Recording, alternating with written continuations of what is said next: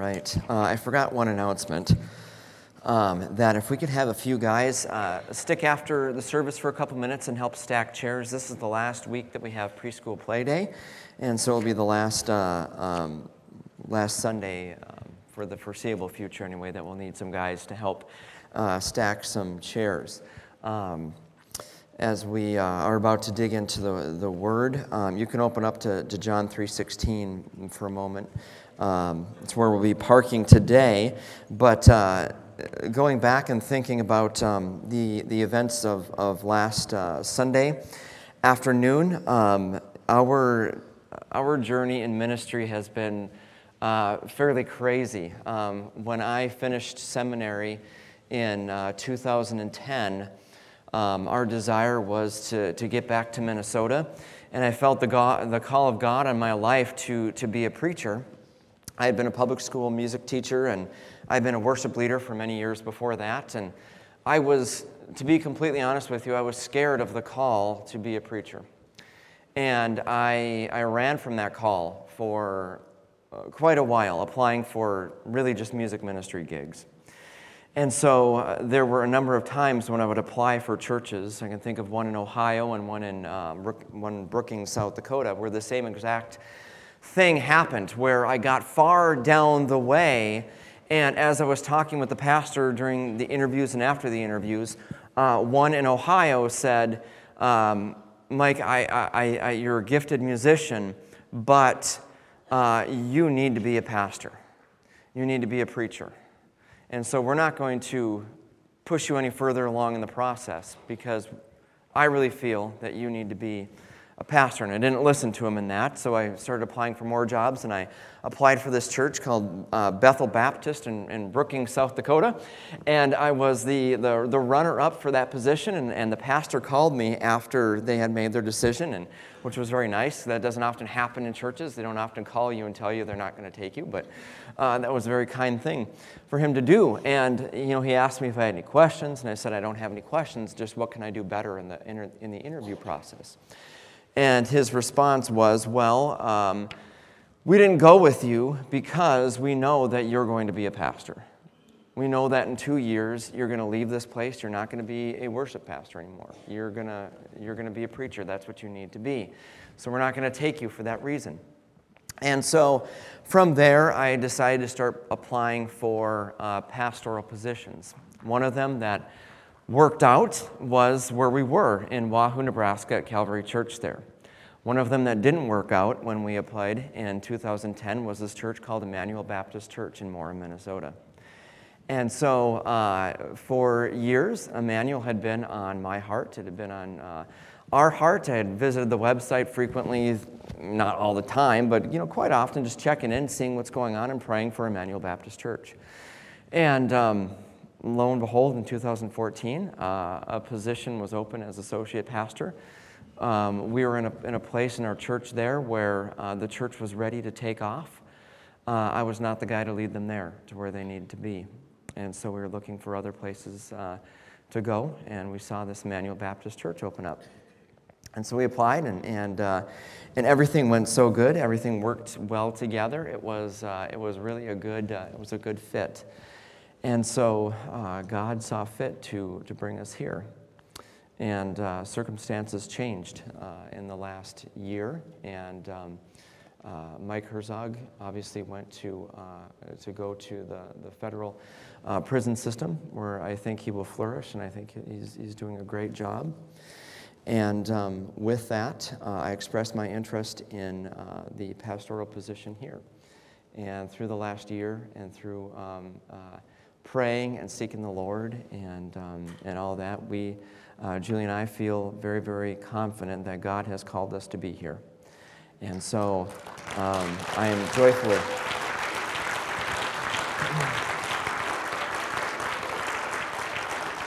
joyfully will take the position of senior pastor. We don't know when the start date is or anything like that, or all those little details. My assumption is, and I haven't talked to Daryl yet about this, that this will probably be my last time preaching as the associate pastor. And whatever the schedule looks like from here on out, I don't know. But It's going to be good. We're looking forward to it. We know that God has great things in store. And I'm looking forward to linking arms with all of you, and as we can link arms in unity and go forward in the grace of the Lord to really make an impact in this church and Lord willing, in this community. And so I'm excited. I hope you're excited. And with that aside, more importantly, we need to worship the Lord through the preaching of His Word and through the proclamation of that Word. So we're in John 3:16, and would you bow your head with me for just a moment? God, you're great. You're worthy to be praised. You love us more than we can even imagine. And so now, Lord, would you open up our ears? Would you open up our eyes? And would you illuminate your Word to us as we look into your great love that you have for us, Lord? And it's in Jesus' name that we pray. Amen. Well, it's been said that our culture is advertised almost to our ruin. You can go pretty much anywhere in the world at any time, and you can get hit with an advertisement more than you think, whether it be a website that you visit, whether it be driving on the highway, seeing any sort of billboard, whether it be a newspaper, a television commercial, a T-shirt that someone is wearing, or a hat that someone is wearing. It could be a symbol on a bumper sticker. It could be a road sign, or whatever the case is. Our culture is shaped by advertisements and the creative power of those advertisers. In fact, people in advertising are so understanding of us that they know the psychology of how to say things, how to craft things, where to place an advertisement, colors to use, shapes to use in order to get our attention, in order for us to buy into what they want. Many internet companies are tracking the clicks that you make so that they can know the kind of websites that you visit, the kind of items that you shop for. For example, there was an item the other day that I went on Amazon and I looked at that item, and maybe I'll put that away for a little bit, but then I go onto Facebook, and then on the sidebar of the Facebook is that exact item that I was just looking at on Facebook. If you're looking at a Kindle Fire, you can look at a Kindle Fire for a couple minutes, and you may, in the next week or so, get an email from Amazon saying, remember that Kindle you were looking at? Well, we have plenty of them. They'll suggest products for you. Advertising is a powerful force in our culture. And when I did a Google search on how many advertisements we're faced with each day, the average number I got was 3,000 advertisements a day that we're hit with. And now, again, I'm not a mathematician, but calculators are very helpful.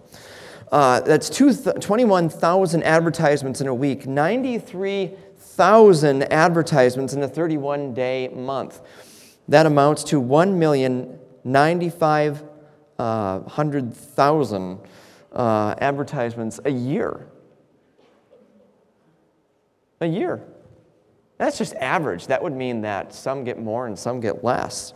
We see the effects of it are clear. When I'm driving along the road and I see a golden arch, suddenly I want a burger and a fry. I'm walking through a mall and you see a picture of a cold, sweaty can of Sprite. You think, wow, this mall is really hot. I'm thirsty. When I see a Nike swoosh sign, I want to start jogging.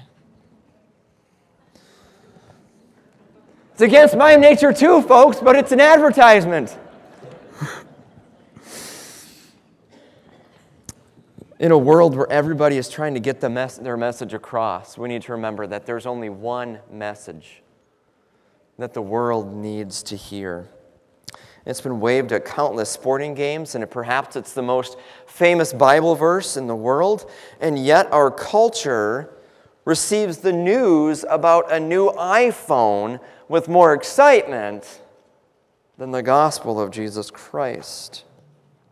The message that a holy God who hates sin and his wrath is upon sin loves the world and the people in the world so much that he sent his Son to die so that they would not have to. So this message that I want to revive in your hearts this morning is a familiar passage to all of us, but we need to kindle it anew. And that is John 3:16 that says, "For God so loved the world that he gave his only Son, that whoever believes in him should not perish, but have eternal life." It may be the most famous passage in the Bible, but there are really three things that we can take from that passage today. And that's the first thing we need to do is we need to marvel at what God did. Marvel at what God did. You know, the one thing that I absolutely love about our kids is that they don't often forget who a gift is from. And one of two things will often happen. They will come to us and they will remind us who they got this gift from. Well, do you remember where I got this from? I got this from Grandpa.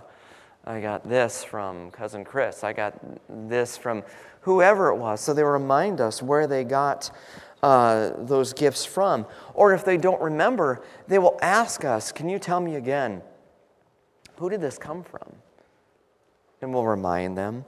And it's a neat thing for a parent to see their children not only enjoying the gifts that they receive, but also having those gifts be a vehicle by which they're thankful for the people that give those gifts to them. In our text this morning, we see that God is a giver. He is a giver of good gifts. This is none other than God Almighty himself, who created the heavens and the earth and all things in existence merely by speaking words. It is the creator and sustainer of everyone and everything. And James chapter 1, verse 17 tells us that all good gifts come from God. It tells us that He is the giver who gives us the Holy Spirit. That when we trust in Christ, He is the down payment that God's work is in our hearts. God gives us justification, Romans 3:24 tells us. He gives us the gift of salvation, as Ephesians chapter 2, verse 8 tells us. He gives us the gift of eternal life. He gives us spiritual gifts, which are abilities and talents by which we can love others. God graciously gives us the breath that we are taking right now. It is God's gift that you woke up this morning. It is God's gift that you were able to get up and come to church. It is this God who answers prayer, and not only answers prayer, but delights to do so. In John 14, verses 13 through 14, Jesus says, "Whatever you ask in my name, this I will do, that the Father may be glorified in the Son. If you ask me anything in my name, I will do it." And James chapter 4:3 reminds us that we don't get because we don't ask. We forget that God is a good giver. And He is willing and able to give us good gifts. He gives us gifts because He loves us and because He desires to do so. In Romans chapter 11, Paul tells us that God's gifts are irrevocable. So whether or not you use up, you can't use up God's gifts. You can't screw up in such a way that God is going to one day just take it from you and say, "Oh, you screwed it up. It ain't yours anymore." His gifts are irrevocable. He is the God who loves us. And in 2 Corinthians 9, he tells us that we ought to praise Him for His good gifts. So do you thank God for His kindness this morning? Have you thanked Him and praised Him that He not only gives you that breath that you're taking right now, but has also given you all things in life, as well as salvation and a future deliverance? God gives because it's in his nature to do so. In Matthew chapter 7 and in Luke chapter 11, Jesus is talking about a good father. And when a son comes up to him and asks him for a loaf of bread, Jesus says that a good father doesn't give him a rock or a snake or whatever it is. He gives them what they need. I love giving my children good gifts. I love seeing them take joy in it. And I love seeing them take joy in it because there's a sense in which it brings us closer together. There's a good connection there. In our passage, the good gift that God gives us is Jesus Christ. Jesus is God's own Son, whom he cherishes more than anything else in the universe. In Matthew chapter 3, when Jesus is baptized, he came up out of the water. The heavens open up. The Spirit of God comes down like a dove, and a voice speaks from heaven and says, "This is my Son, with whom I am well pleased." In Isaiah chapter 53, Isaiah says that God is a father who watched Jesus grow up on earth. And he says, like a young shoot. He watched Jesus raise up and become a man. And as he watched Jesus grow up, it's almost with fatherly pride. And you can see in Luke chapter 2, verse 40, it says that Jesus, as he was growing, he grew in wisdom and stature and favor with God and among men. God loved to watch his little boy grow. But when God gave Jesus up, he also gave up a piece of himself.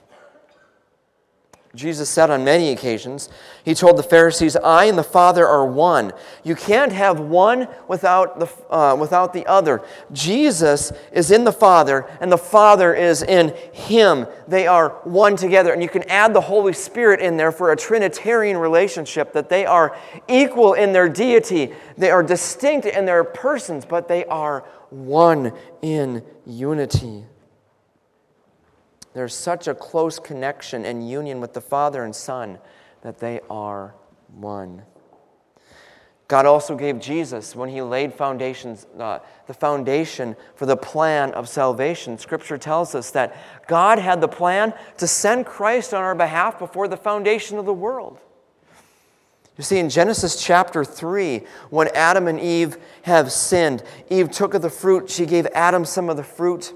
And God comes and he judges Adam and Eve, but he also gives them a promise. It's what theologians call the proto-evangelium. You don't need to know that word, but what that means is it's the very first time in Scripture that God gives us the gospel.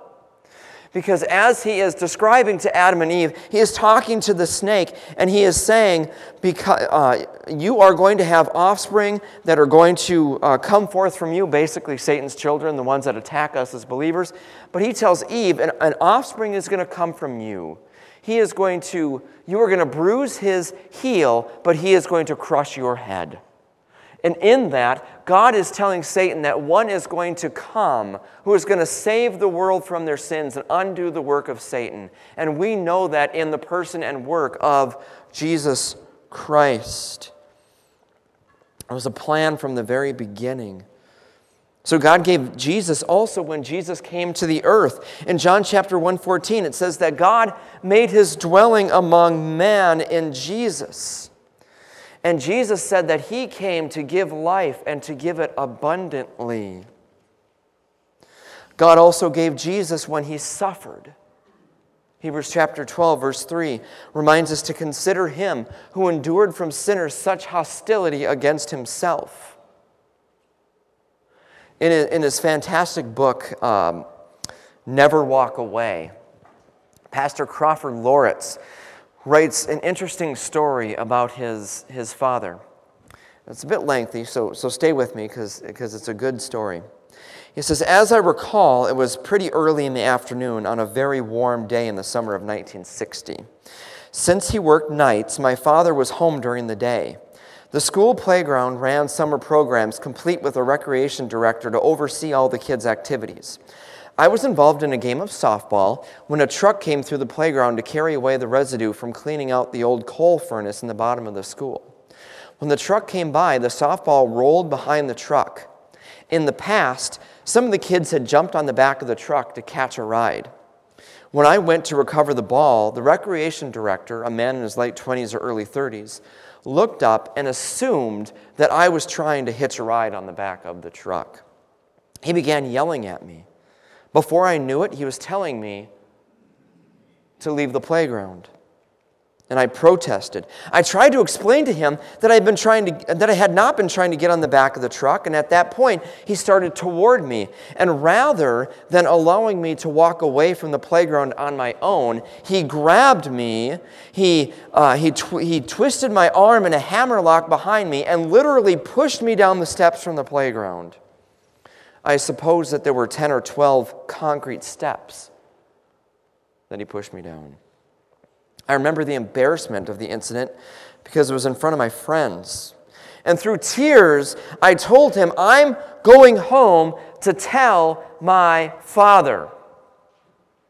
He must have thought that that was an empty threat. We lived only a few blocks from the playground, and I was crying frantically when I ran up to the building, up 3 flights of stairs to our apartment, and through the door. Pop saw me and said, "Boy, what in the world is wrong with you?" Then I told him the story of the recreation director twisting my arm and pushing me down the steps, and Pop was livid. I will never forget his face. He stood to his feet and said, "Now, boy, I want to make sure that you're telling me the truth. You didn't do anything. Now, he actually touched you and pushed you down the stairs?" And I explained it all to him again, and Pop nodded and said, "You come with me." He grabbed me by the hand, and we went down to the playground. And as we went to the playground, my father stopped to ask a couple of my friends their version of the incident, and they told him the same story that I had told him. Then, with me in tow, he briskly walked to the recreation director and stood toe to toe with him and asked, "Now, sir, did you put your hand on my son?" The man became very indignant with him, and he answered, "Yes, I did," as if to say, "What are you going to do about it?" Well, that was the wrong answer. I'd never known Pop to be violent, but he was a very strong man. He grabbed the man by his shirt with both hands and literally lifted him off his feet, slammed him against the face, and said, "You will never put your hands on him again." I was petrified. I had never seen this side of my father. I'd never seen him hit or touch anybody. I suppose my eyes were as big as saucers. My heart was racing. I actually thought my father was going to punch this man's lights out. Now, though a father today may or may not be able to get away with such a response, there's something in us, especially us dads, that get it. So here is a man that is willing to do whatever is necessary to protect his children. But then we look at John 3:16.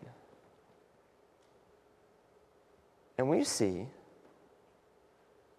God doesn't do that.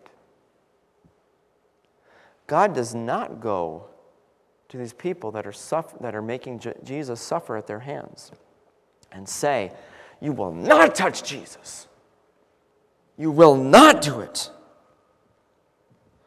Rather, Isaiah 53:10 tells us that it was the will of the Lord to crush Jesus. In fact, in the NASB, it translates it by saying that it pleased God to crush Jesus.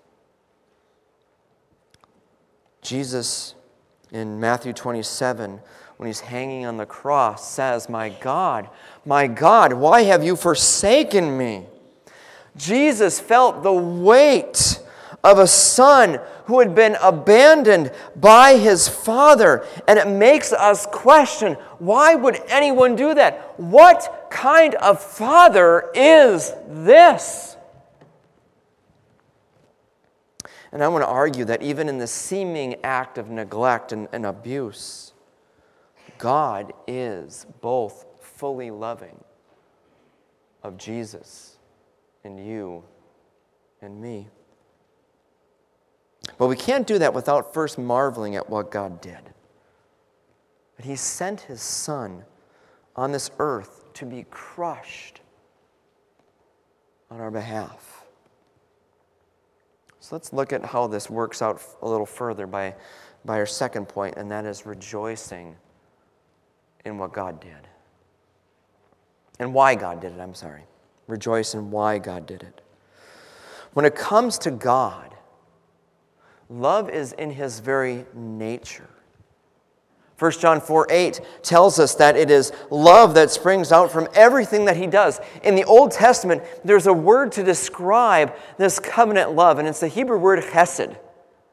And this word chesed is very hard to translate into English because there is not a direct English word that can summarize this. Some English translations, the ESV, calls it His steadfast love. In other translations, they translate it as God's faithful love or His loving kindness. But perhaps the best translation that I have seen actually comes from a children's Bible. Sally Lloyd Jones wrote a children's Bible called the Jesus Storybook Bible. And when she describes the chesed of the Lord, she says that it is God's never stopping, never giving up, unbreakable, always and forever love. Try translating that into your Bible. Everything that God does flows from this chesed, and in His love flows through it, whether it be in His mercy or even in His judgment. His love meets the situation that our world is in. It meets the desperate need for the moral redemption that our culture is in. And it meets the need of you and me for the forgiveness of our sins. God's love is so wide that it meets the enormous scope of humanity. Remember what Romans 3:23 says. It says that all have sinned. There's not one of us that have jumped the fence of sinful nature and jumped into perfection. All of us have sinned and fall short of the glory of God. And it displays our inability to do anything about it. Ephesians 2:1-3, Paul writes that we were dead in our sins and our trespasses in which we once walked according to the patterns of this world, according to the prince of the power of the air, the spirit which is now at work in the sons of disobedience. Galatians 3:10 tells us that all who rely on the works of the law are bound under a curse, and that's to say that all of us who think that just by being good and doing the right things gets us anywhere, it doesn't. Our sinful condition makes us completely unable to do anything to overcome it. But God's love meets us in that need in the person of Jesus Christ.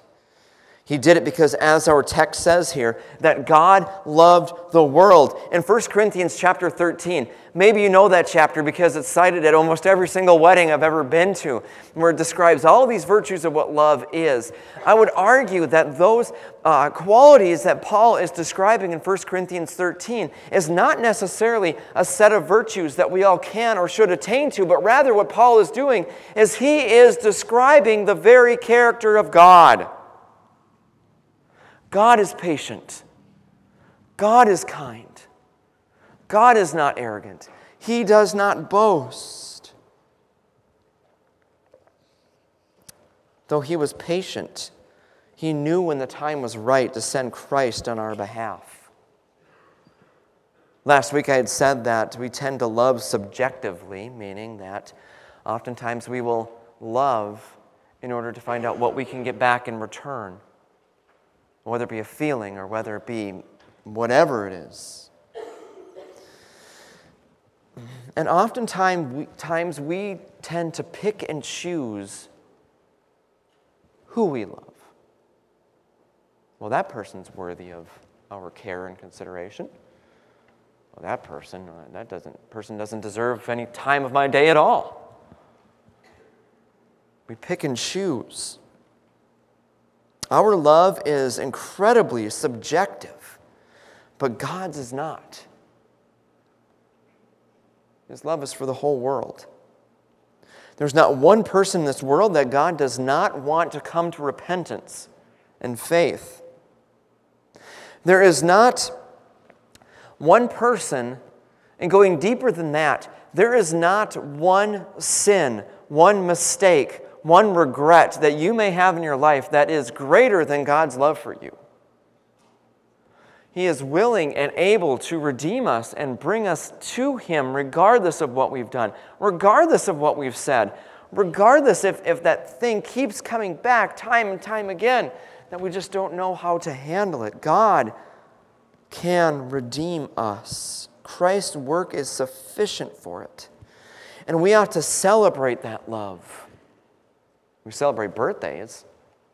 We celebrate holidays, life milestones.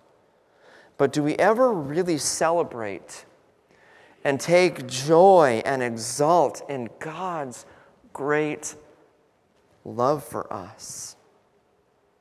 We ought to. We need to rejoice in why God sent Jesus. It's because of His great love. And third and finally,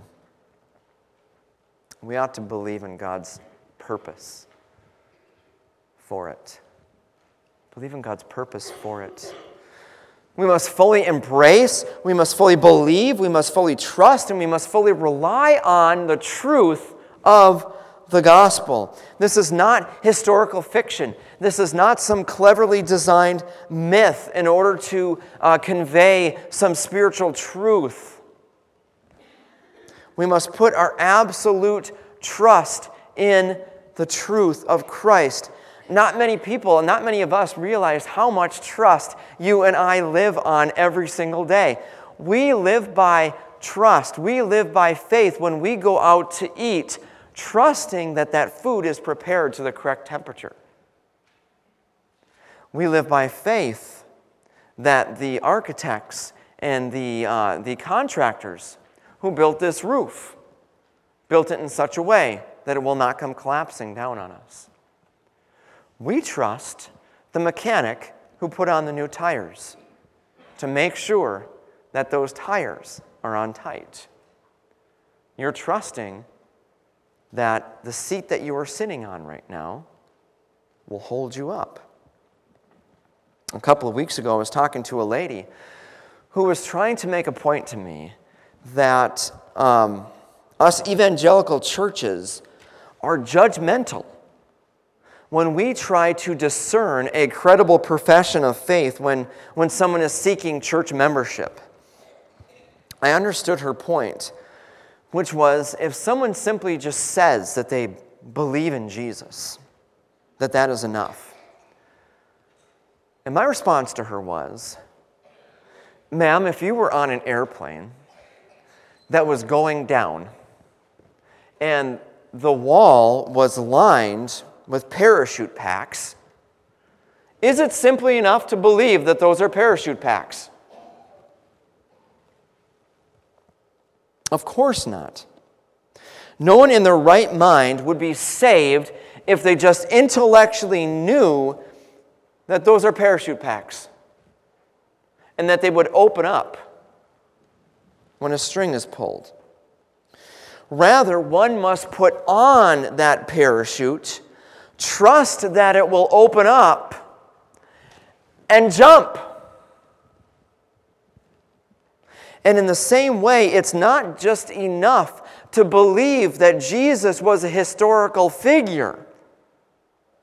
Scripture tells us that we must put on the Lord Jesus Christ and trust in His work on our behalf in the same way that we would trust a parachute to save us from falling out of an airplane. Look again at our verse and see the scope of this faith. Whoever believes. It doesn't matter if you were born and raised in Minnesota or if you're from the deepest jungle in the Amazon. It doesn't matter if you grew up in the church. And it does not matter if you were a practicing Muslim for 50 years and then come to Jesus.